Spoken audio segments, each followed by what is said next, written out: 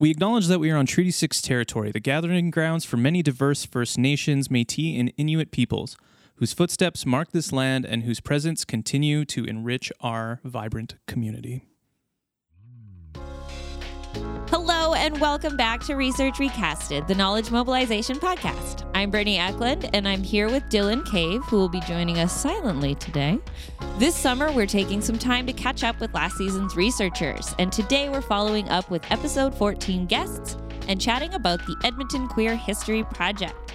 Joining us again is Dr. Chris Wells, Dr. Michelle Lavoie, and Darren Hagen. If you missed their episode, we highly recommend going back and giving it a listen before you dive into today's. Welcome back, everybody.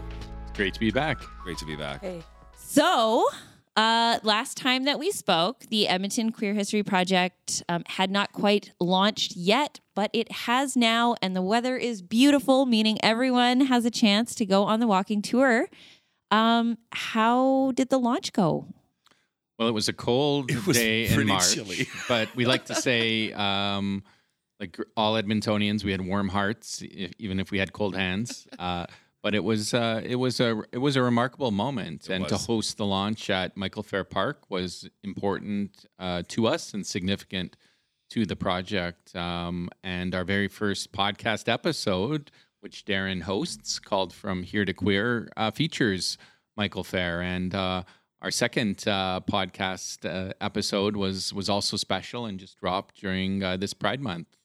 Darren? Oh, and it's great because I'm actually looking at an artifact in front of me right now that Michelle brought in. It's a T-shirt that says, "I stayed at the Lake of Fire, and all I got was this lousy T-shirt." And it's signed Allison 2013 and Thomas 2013. And that Allison is Allison Redford, former premier, who was our second podcast episode guest. Oh, Yeah. I did not know that Allison Redford was connected to the queer community. Well, she did run against Danielle Smith in the Lake of Fire election, which is suddenly very relevant again. Really? Yeah. In this moment now, yeah. So that was, it's kind of amazing to be looking at this thing right in front of me. And actually, we asked her about the T-shirt, and she kind of remembered it. Well, we will have a picture of the T-shirt on our Instagram, so you can absolutely go check that out. So 2 podcast episodes out now.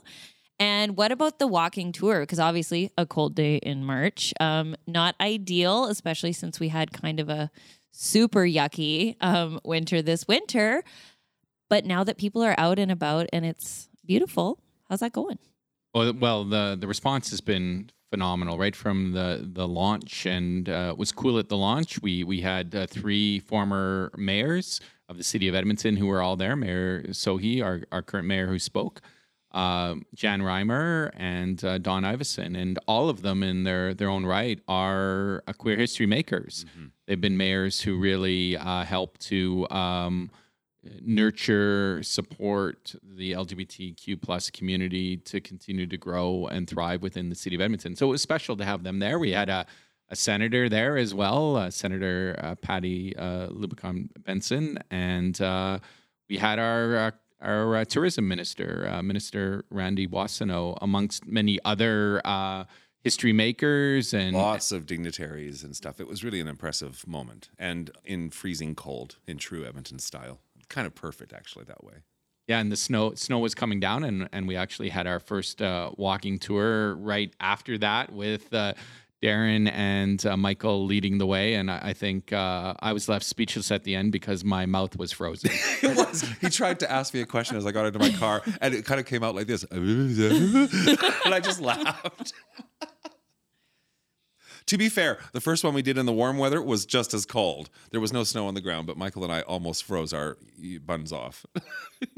So as we picked up from the project, we were fortunate enough to be able to get some support from the City of Edmonton and the Edmonton Downtown Business Association, and the city has a downtown vibrancy fund, and so they funded our summer tour program, which consists of a series of guided walking tours with Darren or Michael as the hosts, and 2 queer history bus tours as well. How are we doing on plaques? The plaques.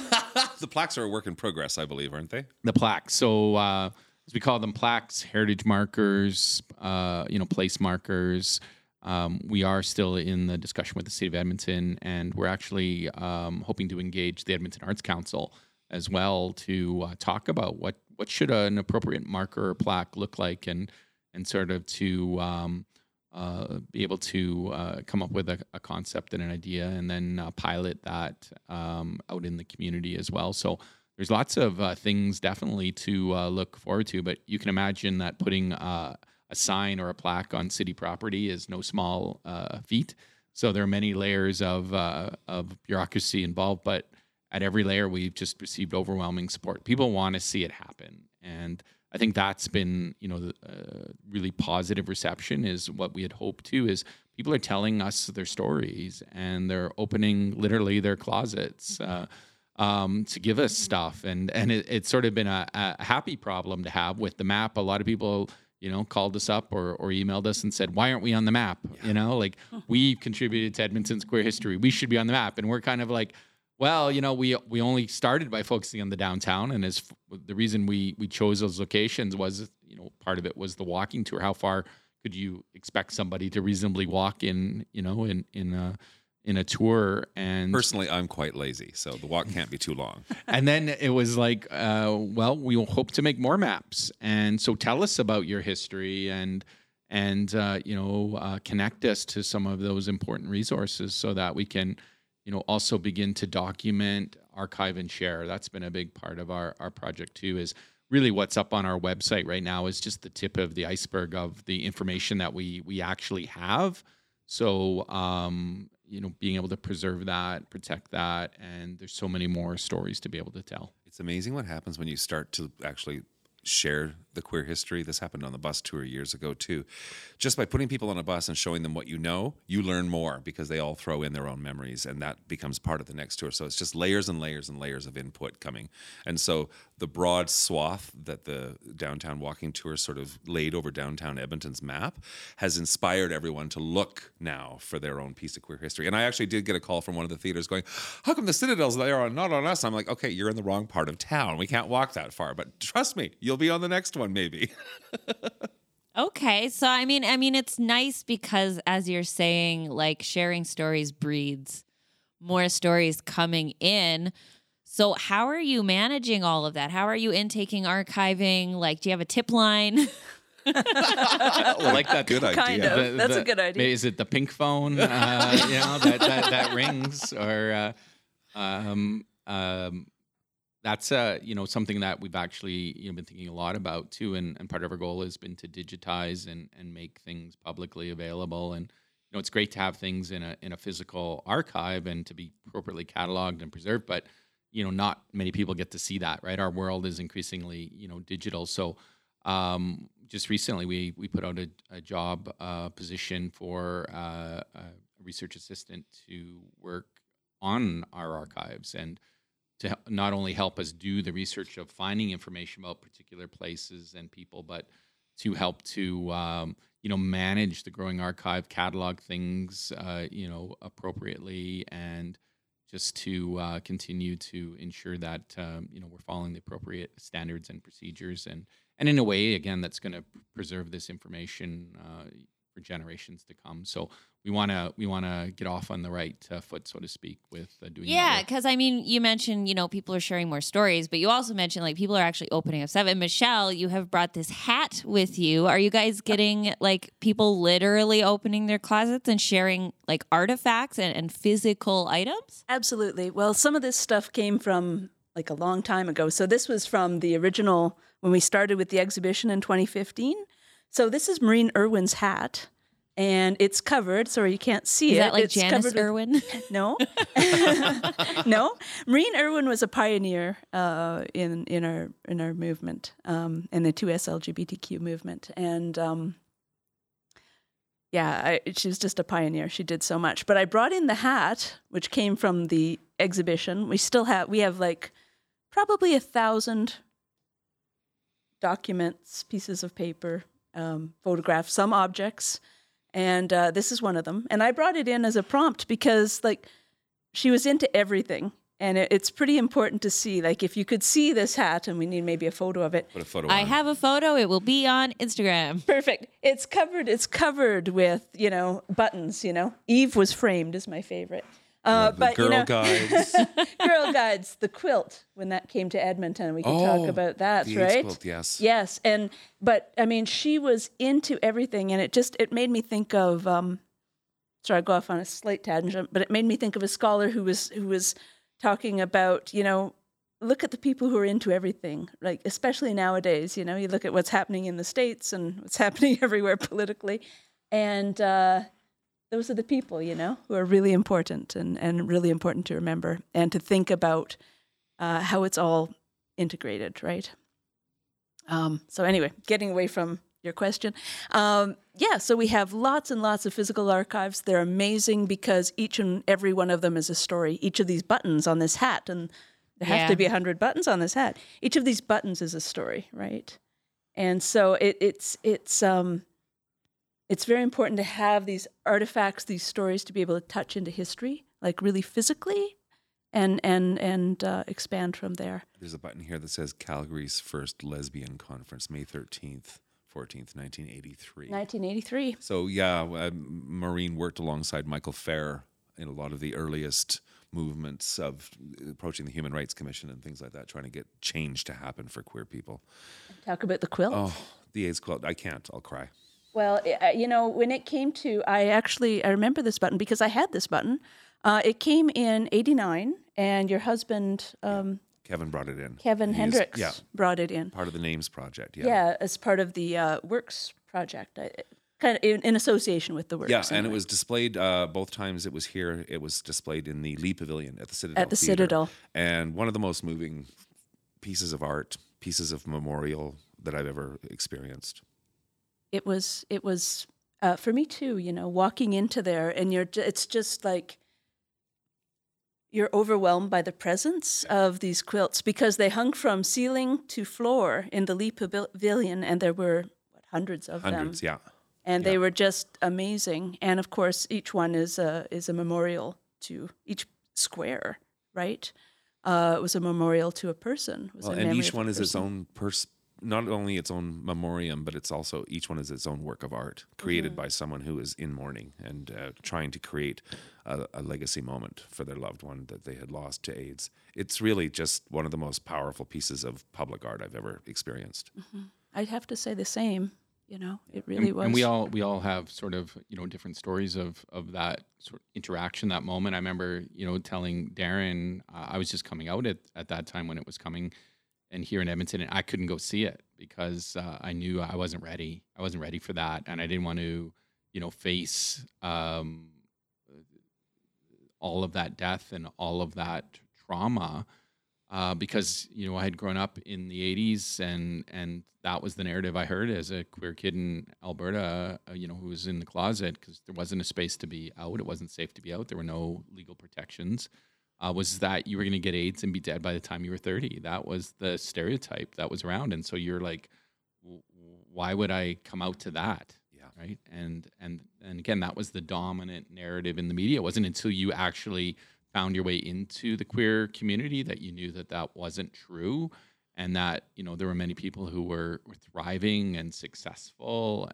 But there was just no way that I could walk through those doors to see that and interact with it. And so it would take many years for me to come full circle and to, engage and begin to learn about that history again. That history is not taught in schools. Yeah. You're not learning it anywhere. And to really, understand exactly what Darren and Michelle had talked about was really the power of the story and the power of not forgetting. And, behind that is all of the activism. And, one thing that I learned about the quilt that always stuck with me is, is the symbolism. Every square is 3 feet by 6 feet.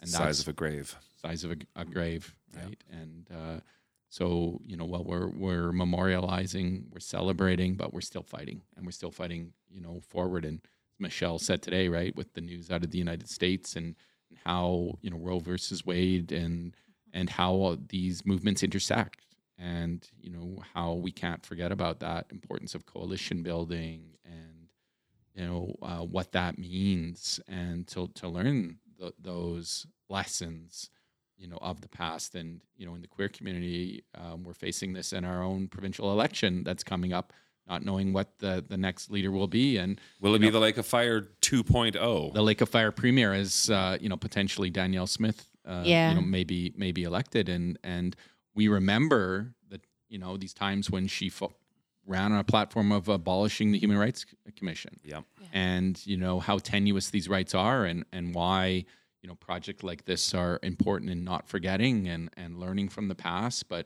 also to, keep building that inclusive future, right? We get the future that we're willing to build, right? And that means us coming together as community and educating ourselves, raising our own consciousness, developing, the language and the tools to be able to advocate, and in other cases to be able to fight. Right? Yeah, there's actually something that I would like to talk about, and maybe this plays into the expansion of this project and where it's going next, because I know there is a plan to do more maps. But, recently there's kind of, you guys are looking at the history of the queer community in Edmonton, but as we all know, history is created every day. And the Pride Corner on White Avenue is this thing that has kind of just cropped up out of people fighting back against street preachers. Right. And they have now been recognized by the city. And it is now becoming kind of this really interesting, is it kind of like a little baby star in the universe of queer history in the city where it's being born? Like, is that a stop on the next tour? Like, where do you guys want to expand next? I can't see how it couldn't be a stop on the next tour without cornering Chris into something on live podcast. History is a moving target. History is being made all around us. And I think we have to stop thinking about history as something that happened decades ago, because history is happening right now. Like, we interviewed Alison Redford before Jason Kenney stepped down. And so it was interesting that she was actually, in her answers about 10 years ago, she was actually predicting what was going to happen in a few weeks. It was fascinating. And to think that Danielle Smith would suddenly be back at the front of that pack again is just remarkable. Somehow I found out I was following her on Twitter the other day, and she's following me, so I changed that. But I don't know how that happened. I mean, you got to keep your enemies closer. Yeah. But I mean, where is the next? Is there plans to do another neighborhood? And is that an expansion within downtown, or head to White Ave, or head north side? What's the plan? Yeah, and part of that plan has been people reaching out to us, and so we had an email from the Old Strathcona Business Association, and basically they said, we want a map, and we said, well, that's definitely been on our radar. When you think of neighborhoods where queer history has been significant and LGBTQ people have been visible and had a strong, lasting presence, certainly White Avenue has been one of those areas, and some of that wanes up and down and back and forth throughout the years. Oliver and 124th Street, the west part of downtown, is also on our radar, and very much this notion of community mapping. But to be able to do that mapping, we need to be able to find the information and to be able to talk with people, to do research, to focus on what might be some of those significant moments, and to get people talking, to get people remembering. So thanks to Michelle's work and support from the Edmonton Heritage Council, we are going to be able to go now to White Avenue and begin in some of that work. We've begun. I actually brought, just for my prompt, one of the Greater Edmonton Pride pages from 2000. And they started in 1994, and we have about 5 or 6 of them. So, I mean, we got a little grant, and we started to look, and I've done quite a lot of writing on the fringe. I'm not quite ready to hand it over to Darren because I'm terrified. Darren is the queen of the fringe. Darren, you have been there since 1987 till... It's 35 years this summer. We're doing our 35th anniversary. It's pretty of the Fringe amazing. This year. And you've done everything there, and I had no idea. Like, I've known Darren for a while now, but I had no idea. He did everything from acting to producing to doing music to directing, to bring other people in. It's called being a theater whore. And a good one. And a good one. It's pretty fabulous. It's pretty fabulous. So, Well, the I was going to history say of the the Fringe. Strathcona, when we were doing Yeah. the Queer History Bus Tour, when Michael and I were building it like a decade or so ago for the downtown, we decided to add a South Side tour. And it was kind of amazing how many pieces of queer history on the South Side. And interestingly enough, a lot of lesbian history on the South Side. Yep. So As opposed to downtown. yeah, so it's yes, and so that's going to come out as we research. But the Fringe, we have a timeline, a queer history timeline of the Fringe, and lots of images from the Fringe, and so that's all And coming. that's before you called me up for my images. Yes, that's before. Yes, So I haven't done that we're yet. looking at tripling our inventory. Yeah. So that was interesting. And then, talking about documents, as Chris was, having some of the physical documents as well as getting a hold of people or finding places where we can find, names of people, right? So, having these Greater Edmonton Pride pages were really a huge resource because I was able to go through and see, okay, businesses on the South Side, gay businesses on the South Side, and of course a lot were allies, but and many were gay-owned businesses as well. And so that is a place to start. And so we have a list, and we'll begin, working from there as well. I'm very excited to even think about, youth emergency shelter as well, which is there as well, and which is a Absolutely. huge part. And Gay Alliance Towards Equality had their Yes. very first home location. The Gate House was on the South Side. Yes. Yeah. Yes. Princess and Garneau have always been, course. important places to the LGBT community, and it for a time were run by LGBTQ people as First well. time I ever saw a Divine movie was at the Princess. So it's sort of trying to capture these stories and make them public and visible, and so that we can all learn about, in some ways, the hidden histories, the secret histories, the stories that have been untold or only known in smaller communities. And the great thing about engaging in this project is all of us who maybe are seasoned veterans in some of this work, we're learning stuff new all of the time. So much. It's mind Learning so blowing. much. Yeah, I'm a bit of a know-it-all. I think I know everything, and then you realize you don't know anything because there's just so much to know. It's fascinating. For the completist in me, the research nerd junkie in me is just like more. And then you try to write it all. It's like, Oh. That's where it's enough to just know it sometimes. So, yeah, just before we kind of run out of time, when might we expect this? Like, what is the process going to look like? Are we looking at a year, 5 years, 10 years? How long do you think it's going to take before we have a walking tour of Old Strathcona? Hopefully not 10, because I'll be too old to walk it by then. What do you think? We'll get you a Chris? scooter. Year? Okay. A year and a half? A scooter tour. Now that you're talking a whole new game now. Exactly.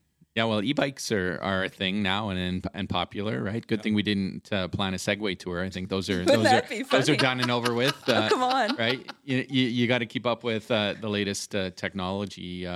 But what's really been great is we call it a forever project because there's just layers upon layers that we can keep going and researching and sharing. And I think what's been really cool about what we've been able to do here in Edmonton is very much the collaborative nature of the project. A lot of people remark on that, on how many different partners are involved, from the city being involved to community leagues, downtown business association, just to the diversity of our own project team. We've got business owners, we've got youth, we've got elders, history makers, we've got undergraduate students and researchers, and who've all come together, and we recognize that there's still more work for us to do in terms of the intersectionality and the diversity piece of the stories. And those pieces, the farther back you go, the harder they are to find and share. But just people reaching out, and one example was Story City, which is a great platform that does tours of in your local community. They gave us free space and support on their platform. So we're working on converting what we have for downtown to be on their app, so that when you're doing the self-guided walking tour with your map, you can have your phone out and the information will all be there. Or when you're walking by a location, your phone will buzz and let you know that that's awesome. queer history happened right here. You better stop and take notice. Oh, I love that. So it's all of these people that want to support and want to further enrich the project. We've got a book publisher that's interested in making this accessible out to the community in printed form. It's just right now it's about our capacity and we continue to seek funding to make this happen, and so that we can get out to more communities as well. So it really is, this wonderful Made in Edmonton story of people wanting to support this kind of work and to be able to tell these stories about our city and about our community. But we've had people from other communities across Canada call us and say, how can we do that here where we live? Well, and the tentacles from this project are kind of reaching across the globe. It's kind of fascinating. Chris and I both got to meet with an architect / author historian who's writing a book on the Imrie and Wallbridge architecture firm from Edmonton, which were, of course, the first, so far the only lesbian architect firm that we know of in Edmonton, and was able to connect with us and learn more about. And I actually got her access to the inside of some of those buildings because of my connections, and just to be able to sort of share and be able to sort of. She gave me a list of all the buildings that they designed that are still in town, so now I can go and photograph them and add those to the pile of archival material. It's just and tell us about some of the Forbes list, for instance. Oh yeah, we've gotten some great press. Yeah, the media attention has been phenomenal, and a wonderful write up in the Globe and Mail. And again, people see this, they contact us, and we got ranked on Forbes magazine on sort of the best things to do in Canada for Alberta, and so congratulations. The queer history tour is seen as a cultural attraction in the city of Edmonton. And so, before we said it, what was really cool is about, producing the maps and getting the website up and running and then, launching into the podcast. But those maps now have been so popular that we've had to reprint several times. We're talking about tens of thousands of maps. And if you're out there this summer and go to your favorite restaurant, and pick up a copy of Edify, because our map is in the centerfold of Edify. That's 37,000 copies of Edify that are floating around the city. And, in its own way of creating queer history at the same time, on the front cover of the Edify is a picture of Jason Kenney. Yes. Oh my goodness So me. irony is officially not dead. Is our map, right? Talk about the juxtaposition. So he's being interviewed by a queer writer. And I always wonder then if, I wonder aloud, has Jason Kenney taken the tour yet? Right? I mean, he's probably been to some of these landmarks. Oh yeah, not on purpose. You can't go in downtown Edmonton without running across a queer history landmark. That's just how it works. Exactly, whether you like it or not. Funny twist of fate, because people ask, were you able to pick the cover, and how did you plan this all to happen in a subversive queer kind of activism way, right? We sort of co-opted his issue by putting our map right in the middle. But I said, no, it doesn't work that way. You don't get to you don't get to be the editor and pick the cover of the magazine when you go in it. Oh, the editor has a sense of humor. Just a happy coincidence. We just think that the divine justice of the universe always prevails, right? She looks after us. There we go. Yeah. Well, we are pretty much at the end, but I do want to have a chance to hear just from everyone parting words of, what are you excited for? Maybe there's a really touching comment that's been made about just, any last thoughts before we have to unfortunately end our conversation? As far as the podcast goes, we've got 2 that are posted. There's 2 that have been recorded that are ready to edit, and then there's 2 that are in the pipeline. So far, I have cried at every interview, but no, that's not a surprise to those who know me. But it's amazing how moving the stories are every time. So. Well, we will link to that podcast in the episode description. Excellent. The podcasts have been absolutely fabulous in every way. I'm just excited for the whole project. I mean, it's the way it's unfolding, just the multi-dimensions of it continues to amaze me. The different platforms, the video online, the video, the audio, the podcast, the images, and then the physical map. And so these different ways of outreach, I think, are just bringing in so many different audiences and so many different stories. And I'm just continuously fascinated by how it's unfolding and and people's reactions, and the excitement around it, very good friends of mine who have seen me working on this for a couple of years now, and they're like, wow, I had no idea. Even my wife, she's like, I had no idea about, way this. bigger than anyone could have anticipated once you actually see it all in one place. Exactly. Isn't it? And so, I'm just excited to see how it keeps unfolding.